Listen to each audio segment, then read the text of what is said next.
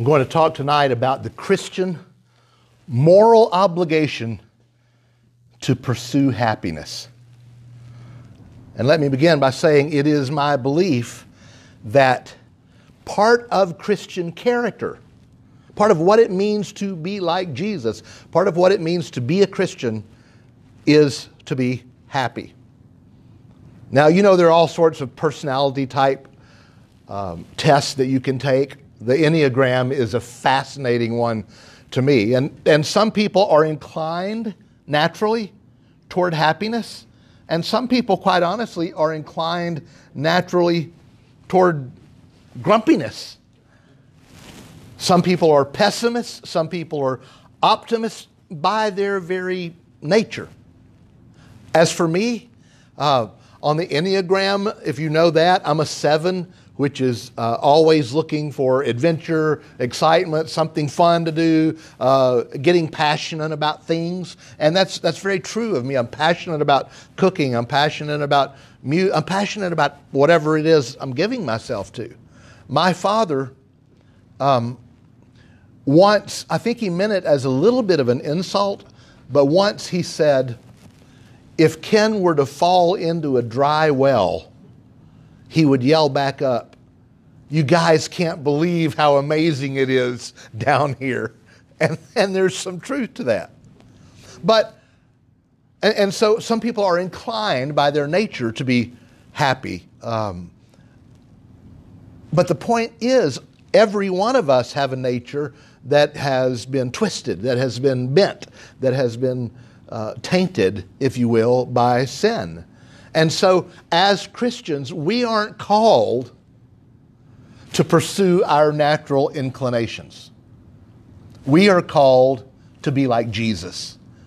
We are called to, day by day, work toward change to become more Christ-like, to become more like God. And I would argue, and I'm about to argue, that one of those qualities that we should pursue is happiness. And so, to begin, let me quote to you from an uninspired yet inspiring document, the Declaration of Independence of the United States.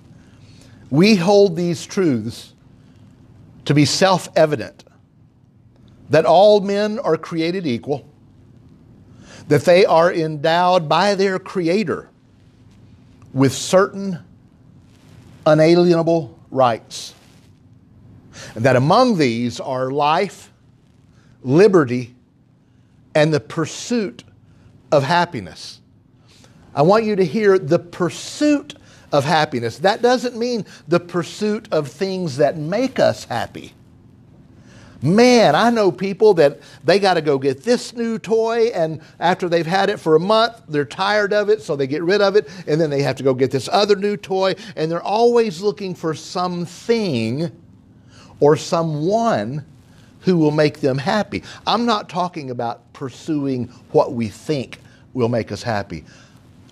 I'm talking about we ought to, as Christians, pursue the quality of happiness itself. And so if this is true, some of you might ask, well, then why haven't I been taught this? Why haven't I heard of this? Why haven't the church made that a point? Why haven't I even seen that in the Scripture? And so what I'm going to do tonight is share with you 3 words, just 3 words, 3 Greek words from the Bible that we have read hundreds of times and not really thought about. The first is the word Makarios, M-A-K-A-R-I-O-S, Makarios. It's the word translated blessed. It's used 50 times in the New Testament. It's used 41 times in the Apostolic Fathers. So the disciples of the disciples, Clement and Ignatius and Polycarp, those guys talked about this word Makarios, this happiness as well. It's the Greek word used 68 times to translate the Old Testament word for blessed or happy or fortunate. For example, in Psalm 1:1, blessed is the man that walketh not in the counsel of the ungodly. But that word is makarios. And it's used 9 times in Matthew 5, in Jesus' Sermon on the Mount, in the Beatitudes. Blessed are the poor in spirit. Blessed are the meek. Now let me define the word for you. It means freedom from cares and worry. Well, of course, everyone would like freedom from cares and worry.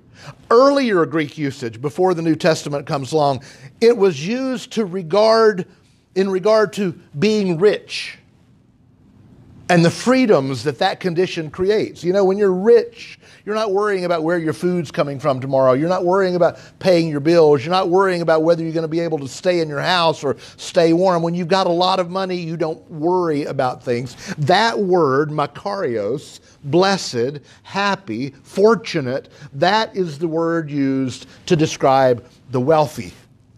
But Jesus flips it and says, blessed are the poor. Blessed are the persecuted. Because in the kingdom of God, when we are pursuing being like Jesus, in the kingdom of God, our happiness is not dependent on things. It's not dependent on conditions. It isn't dependent on material situations. But our happiness is dependent on our union, our oneness, our drawing close to God Himself and pursuing His will and His kingdom. Seek ye first the kingdom of God, and all these other things will be added to you, Jesus said. So there's that first word. Blessed, makarios, happy, fortunate. And I've just shown you it's used a lot. Now let me take you to another word. It's the word in English, rejoice. The Greek word is chairo, C-H-A-I-R-O. We also get another Greek word, charis, from that. Rejoice means to be merry. And over and over and over in the Scriptures, we are literally commanded to be merry. Not just suggested, we're told. It's an apostolic command to be merry. Philo, the Jewish philosopher, defined kairos as a kind of religious intoxication. Or, he also said, I love this, a supreme good mood. And so when Paul says, rejoice in the Lord, he's saying, have a supremely good mood. Sounds almost like Bill and Ted. Have a supremely good mood in the Lord. Chairo, rejoice, be merry, a supremely good mood. Charis, from that same root. Maybe you are familiar with the word Eucharist. Eucharist. The word charis means that which delights, that which makes a supremely good mood. And so it ties in and it gets translated as grace, as gracious, as thanks. That's why we call this the Eucharist. It's the great thanksgiving that we offer to the Lord. To give thanks, to be delighted with. Has anyone ever done something for you or given you something unexpectedly that caused your heart to be delighted? Oh my goodness, I wasn't expecting that. How wonderful, thank you. All of that is tied up in this word, charis. And so it means also to praise with rejoicing, with merriment. Let me read you a few verses. Psalm 32, verse 11. Be glad in the Lord and rejoice, O righteous, and shout for joy, all you upright of heart. Philippians 4:4. St. Paul, rejoice in the Lord always. Again, I say, rejoice. And now I'm going to read you an entire song written by Charles Wesley. It probably will become very familiar to you as I read the words. But I want you to hear what we sing. Hear what we sing, because sometimes we sing songs without thinking about them. Rejoice, the Lord is King. Your Lord and King adore. Rejoice, give thanks, and sing and triumph evermore. Lift up your heart, lift up your voice. Rejoice again, I say rejoice. It has like 5 stanzas, and I'm going to read them all to you. Jesus, the Savior, reigns, the God of truth and love.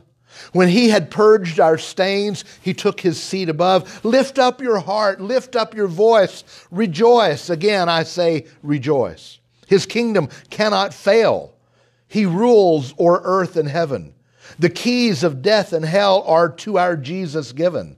Lift up your heart, lift up your voice, rejoice. Again, I say rejoice. He, all his foes shall quell, shall all our sins destroy, and every bosom swell with pure Sephiroth joy. Lift up your heart, lift up your voice, rejoice. Again, I say rejoice. And the last verse, rejoice in glorious hope. Our Lord, the judge, shall come and take his servants up to their eternal home. Lift up your heart, lift up your voice, rejoice. Again, I say, rejoice. Not because of the circumstances of life, but because we are in Christ and he is in us, and we have an amazing promise of a future and an eternity with him. And now the third and final word, my favorite of the 3, is the Greek word hilaron. Hilaron. Hilaron. It's related. It seems to kind of mean the same thing as these others. It means to be cheerful, to be happy, to be gracious, to be joyful, to be merry, or to use the old English word, to be gladsome. You know, in 2 Corinthians, when Paul says God loves a cheerful giver, it's the Greek word hilarion. It's where we get our English word hilarious from. Giving, not like, oh man, oh dang, I've got to give in the offering. People are expecting me to give something. Oh, this poor guy on the corner, he's expecting me to give him $5. And, oh, here, take it. No. Doing these things with joy, with hilarity, like, here, God bless you. The oldest known hymn in Christianity is called the Phos Hilaron, the happy light, or O gladsome light, or O gracious light.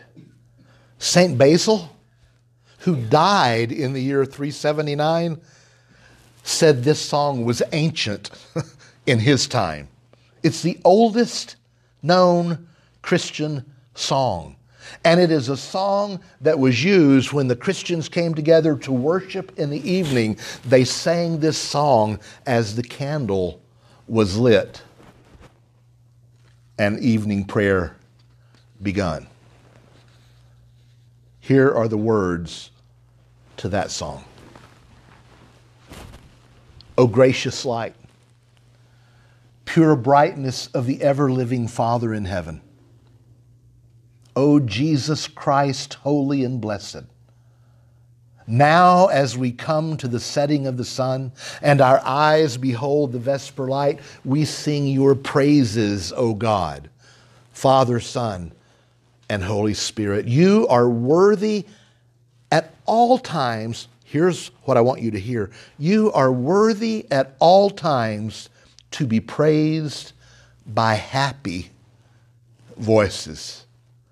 O Son of God, O Giver of life, and to be glorified through all the worlds. So there you have it. Our lives as Christians, as followers of Jesus, as people loved and wrapped up in God, our lives, our homes, our countenance, and of particular importance, our worship should be marked by happiness, joy, rejoicing, blessedness, even by hilarity. Because God is good, and He is very good to us. And that, my friends, is good news. Amen.